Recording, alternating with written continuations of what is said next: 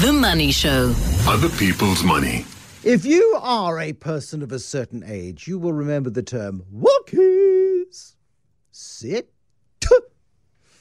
And describe it to, it's a terrible impression of Barbara Woodhouse, who is the first animal behavioralist I ever came across. She was on television in South Africa, probably in the 1980s. And she was an eccentric Englishwoman who really, in those days, understood animals. And she helped probably millions of people around the world better understand their animals. Karis Nafte is nothing like Barbara Woodhouse, I'm delighted to say, but she is an animal behavior expert. She's an accredited family mediator. And I bumped into her the other day, and she sparked an idea. And I thought, you know what we would do with other people's money? New jingle, please, producers. Make note. Is we need to turn it into something more practical for you, because there are so many interesting jobs in the world, and so many people are really unsure about what they're going to do with their lives one day. And they go off and they study law, or they do accounting, or they do psychology, or they do journalism, or they do other useful things like that. And they get to a point where they don't want to be a journalist or an accountant or a lawyer, but what they've learned in their studies is immensely applicable to a whole plethora of potential job options. And if you've got a job that is unusual, and I would suggest that pet custody mediator, Karis Nafte's job is one of those that is more on the unusual spectrum. So tonight, with Karis in studio with us tonight, and to talk a bit about the background, the training, the skills, how you do it, what you do, and if she's feeling generous, what she gets paid, or ballpark figures as to what one might expect on an hourly basis, for example. I don't know. We'll cross that bridge when we come to it. This is a work in progress. Karis Nafte, welcome to the Money Show. An animal behavioralist. We kind of think of people like horse whisperers and dog whisperers and those sorts of people as being a little bit woohoo out with the fairies.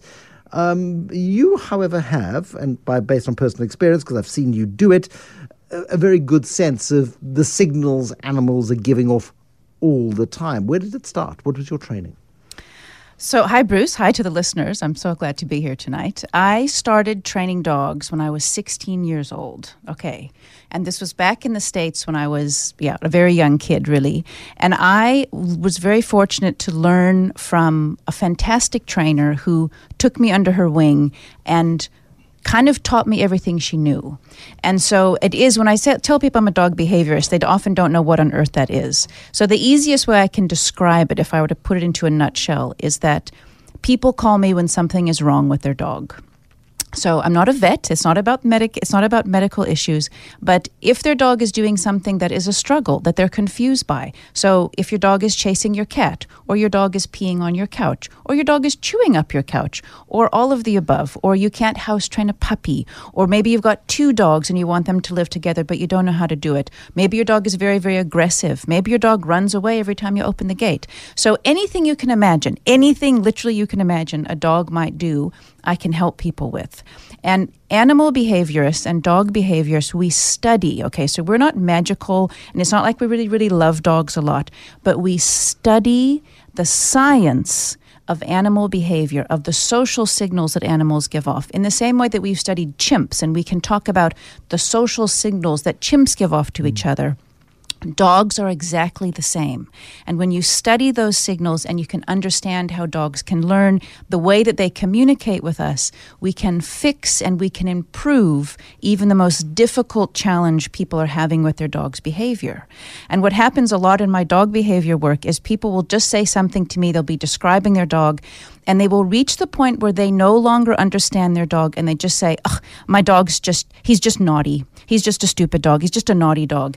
And I know at that moment, what they're really saying is, my dog is doing something, I don't know what to do about it. I no longer understand it. But rather than having the awareness of that, I'm just going to say, he's just a naughty dog. And at that moment, I can come in and say, no, he's not just a naughty dog.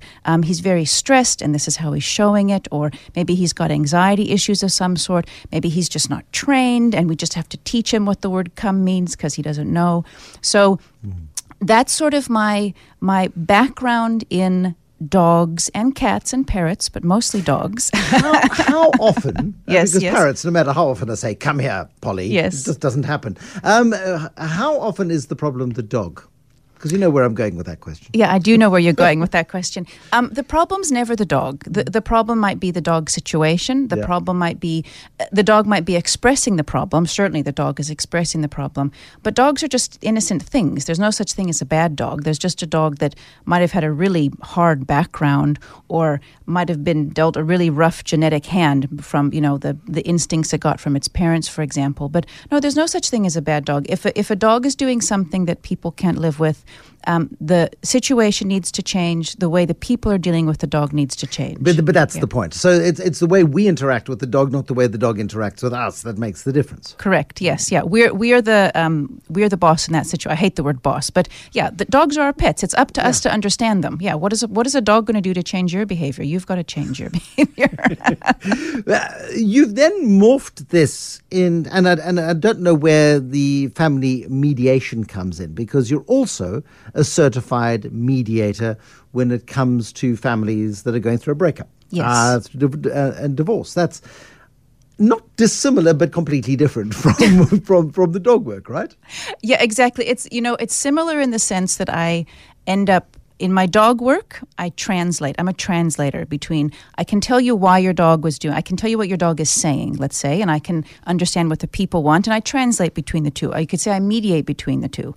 And in my official mediation work, when I'm working with couples who are getting a divorce or just breaking up, or they got divorced 5 years ago, I mediate between them to help them figure out what is best for the dog.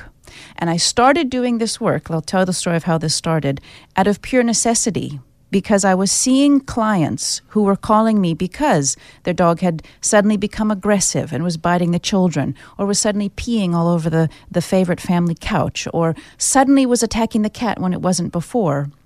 A whole lot of things. And in exploring what was the problem, what was the reason why the dog was misbehaving suddenly, was because at the time of the divorce, something happened that wasn't in the dog's best interest. So maybe one person got a better lawyer and that person ended up keeping the dog even though the dog was more bonded with the other person. Or let's say people tried to do shared custody with the dog and it was too stressful for... Bruce is making a face. No, people do... I couldn't think... I mean, again, my knowledge of animals is... I grew up on a farm. It's a different relationship with animals. They're not the intensity of the domestic pet. But the idea of a shared custody with a dog is something that you can't explain to a dog. It can be explained to a child at a certain age, and a child can appreciate the dynamics of what is going on in a broken-up relationship. The dog is not going to understand that, and is not going to understand why it's taken from its perfectly happy hole in the garden to a place which is full of concrete, for example, or whatever the case is. It's going to be a little bit surprised. Yes, it is going to be surprised. So what do you do with a couple when they both want to keep the dog then, Bruce? What's your idea? No, you are the mediator here. So how do you resolve the... I would put, if I was going through this and I wanted the dog, I'd just put liver paste on my fingers and the dog would naturally come to me and you would say, oh, look, he's bonded with you more than you, so you keep the dog. But but it's not that simple, is it? You would never tolerate those underhand activities. How do you mediate something that is so intensely emotional? Yeah, it's so intense for people, especially when they don't have children, but the dogs are the substitute children for a lot of couples.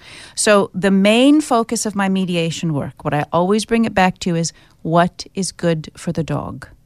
Not what do you want person and what do you want other person. We have to keep looking at this from the dog's perspective. And that is the art of what I do. And it's very challenging and it's very delicate. But it's not a science. And this is also, again, something... Do you have a psychology background? Are you trained in human nature in any way other than the harsh reality of the practicalities of dealing with people's dysfunctional relationships with each other and their animals? Yeah. So my mediation training has given me some psychological work, but my main psychological work is working with thousands of dogs and their owners over the last 25. I've been doing this for 25 years, and every time I say that, I feel old. You're absolutely animated and completely fine, but the moment you say I've been doing this for 25 years, your face creases up. Thanks, Bruce. Appreciate it. No, I'm just being. We don't have cameras, so one needs to be specific.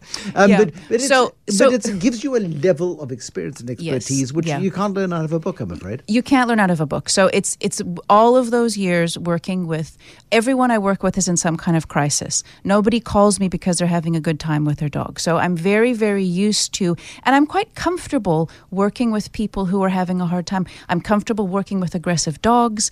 I enjoy intense situations, and I'm a good, steady, kind of even-keeled kind of person. You know, I'm certainly not a doctor, but I can imagine emergency room doctors kind of have that same sort of quality. So that is my background and experience is countless hours working with people who are struggling. How do you stay objective? You are in the room. Mm-hmm. You don't like him. She is lovely. Yes. The dog is better off with him. That question coming up in a moment. Karis Nafte is my guest this evening. She is a human behavioral specialist. She helps mediate in divorce situations. So what should happen to the animals? She is an animal behaviorist, an expert in animal behaviors, and it kind of transitions into the way in which we behave when things get tough and the animal's well-being is at stake. More with her in a moment. The Money Show. Other people's money. Tonight we're testing Karis Nafte, who's an animal behavior expert. She's an accredited family mediator. You don't like him. You like her very much. You have huge sympathy for her situation. He's gone. He's done terrible things. Man things. But he is more bonded with the dog. How do you stay objective in that scenario? She's crying. Big box of tissues. He's shouty and nasty. How do you make sure that the dog goes to the place that is right for the dog? And because I'm sure that's a real enough situation. Of course it's real. You described it perfectly. And I would answer that question in two ways. So the first thing is when I talk to people and they decide if they want to work with me, I tell them that my client is their dog. That is who I'm working for. My job is to make sure that the dog ends up either with the right, in whatever the right decision is, however that unfolds. So that's out on the table to start with, and I will bring that back into the conversation if it needs be. But the other way I would answer that question is that the art of mediation is that I don't get to tell people what to do. I will give them my advice, but I'm not a judge. Even if I say, you get to keep the dog and you don't, I don't have the power to make them do it. So I can only... Even if I'm very good, it doesn't matter how I feel about a person, I want to know the dog is going to be okay. And so even if I hate him and I love her, if the dog is better off with him, then that is where the discussion will go to. It's a very fair question, though. No, I'm just curious about it because some people are just downright nasty. If you don't like them, I would lack that ability to be fair to the dog, and that's ultimately that's your focus. Then that explains then your ability to be unbiased in the decision-making process. And it helps. Like in the work that I do, we have to look at each dog as an individual. What does this dog need, given its specific history? So how did it grow up? Was it a rescue dog? What is the breed of the dog? Is it a dog that needs 4 hours of exercise to be happy, or is it a dog who just needs a quiet house with lots of tulips? Dogs are very different. Which dog breed needs tulips? Tell me so I never have one. That's a secret I only tell certain people. Okay. So we have to look at the specific dog, and then what does that dog need to have a good life? And it isn't just who loves the dog the most. No. It's who gives the dog, Okay, so the business then of what you do. Yes. You are, therefore, a consultant. Mm-hmm. There is no longevity. You don't get long-term contracts with your clients because this is problem-solving and you want to get the problem solved as quickly as possible. It may take one visit. It may take 5. But it's a short-term arrangement that you have with people. You advertise yourself and your services how? Do you go on Instagram and show yourself with happy dogs? Is it word of mouth? How does it work?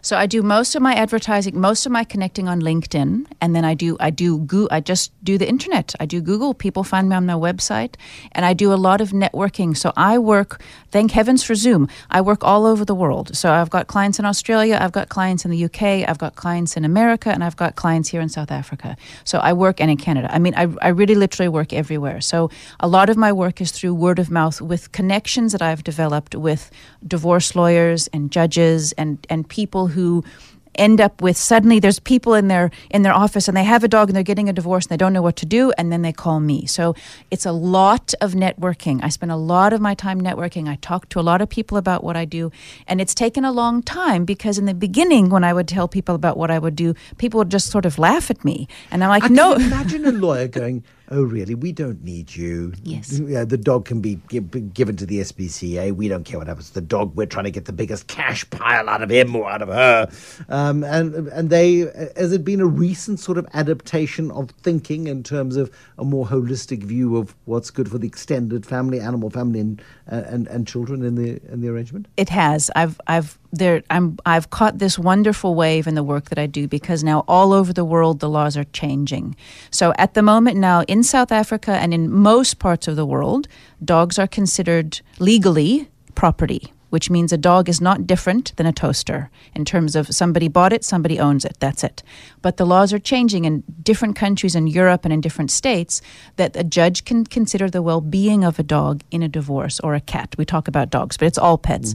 And that's changing all over the world. So yes, in the beginning, when I tried to tell people what I was doing, they didn't see the relevance of it, and it's changing completely. Now I give talks all over the world. I present for the American Bar Association and different mediation organizations all over the world. I've just finished my first book. It's like suddenly now the world is going, oh yes, we need this information. And I teach a course. I teach lawyers what I do. So I have the first accredited course where I teach these very impressive, very intimidating lawyers from all over the world. It's like, well, listen, if you have a Doshund, this is what you have to do. But they need the information. Yeah. So I have gone through that thing in my work that I think a lot of people go through when they start something new, where if you have an idea and you can see there's a place for it, believe in it. But in the beginning, no one else will believe in what you're doing. They will tell you you're crazy. They'll say, no, do what you're doing. No, people won't like that. But if you believe in it, stick with it, even through those first many years. It's not like they're going to like you in a month. Just stick with what you believe in, keep going, and don't give up. How many hours of work do you week? How many hours of work do you week? How many hours a week do you work? I've already worked too many this week. So I do. So some days I work 5 hours. Some days I work 1 hour. Some days I work 10 hours. It just depends on. But do you try and stick to a 40-hour week? Do you push it to a 60-hour week? Do you burn the candle at both ends? Do you go with demand? How do you judge what is sufficient for you? That's a good question. I think, no, I haven't gone to a 60-hour week. I haven't had that problem yet. That would be a nice problem to have. No, I haven't. No, you know what? It's actually because I see my clients often just once. My clients roll over quite quickly, so I can keep my schedule quite manageable. The biggest challenge for me is because I work all over the world is the time change. So I sometimes will start seeing clients at like 9 o'clock at night because they're in California and that's the only time they can see me. So that is the biggest challenge if you're going to do sort of an online global business is maybe pick a country or pick a continent so that you can manage your hours. Because that for me, sometimes I have to get up at 4 a.m. to do an Australia client. So that's certainly a challenge. Treat this any way you like, but we need to get an idea of ballpark. What might one be able to earn as a specialist in mediation? Yeah. Because you've really niched it absolutely perfectly. So you're a rare expert in this environment. Is this a 500 Rand an hour, a $500 an hour position? It depends on the country. I charge differently if I'm in different countries. So if here in South Africa, it's around about 2,000 Rand for an hour. And then overseas, I charge in dollars. So it's about $300 or $400 an hour. Karis Nafte, thank you very much indeed. Coming to share with us your unusual occupation. And we want more unusual occupations. So if you know somebody who is as good a who may have the potential to be as good a communicator as Karis Nafte is, she is the catalyst for this idea. We're looking for the way in which people make a living in an ever-changing world. People are doing weird and wonderful things and are making huge contributions to society in ways you'd never imagined. We want more of those sorts of people. Drop me an email, brucew@702.co.za.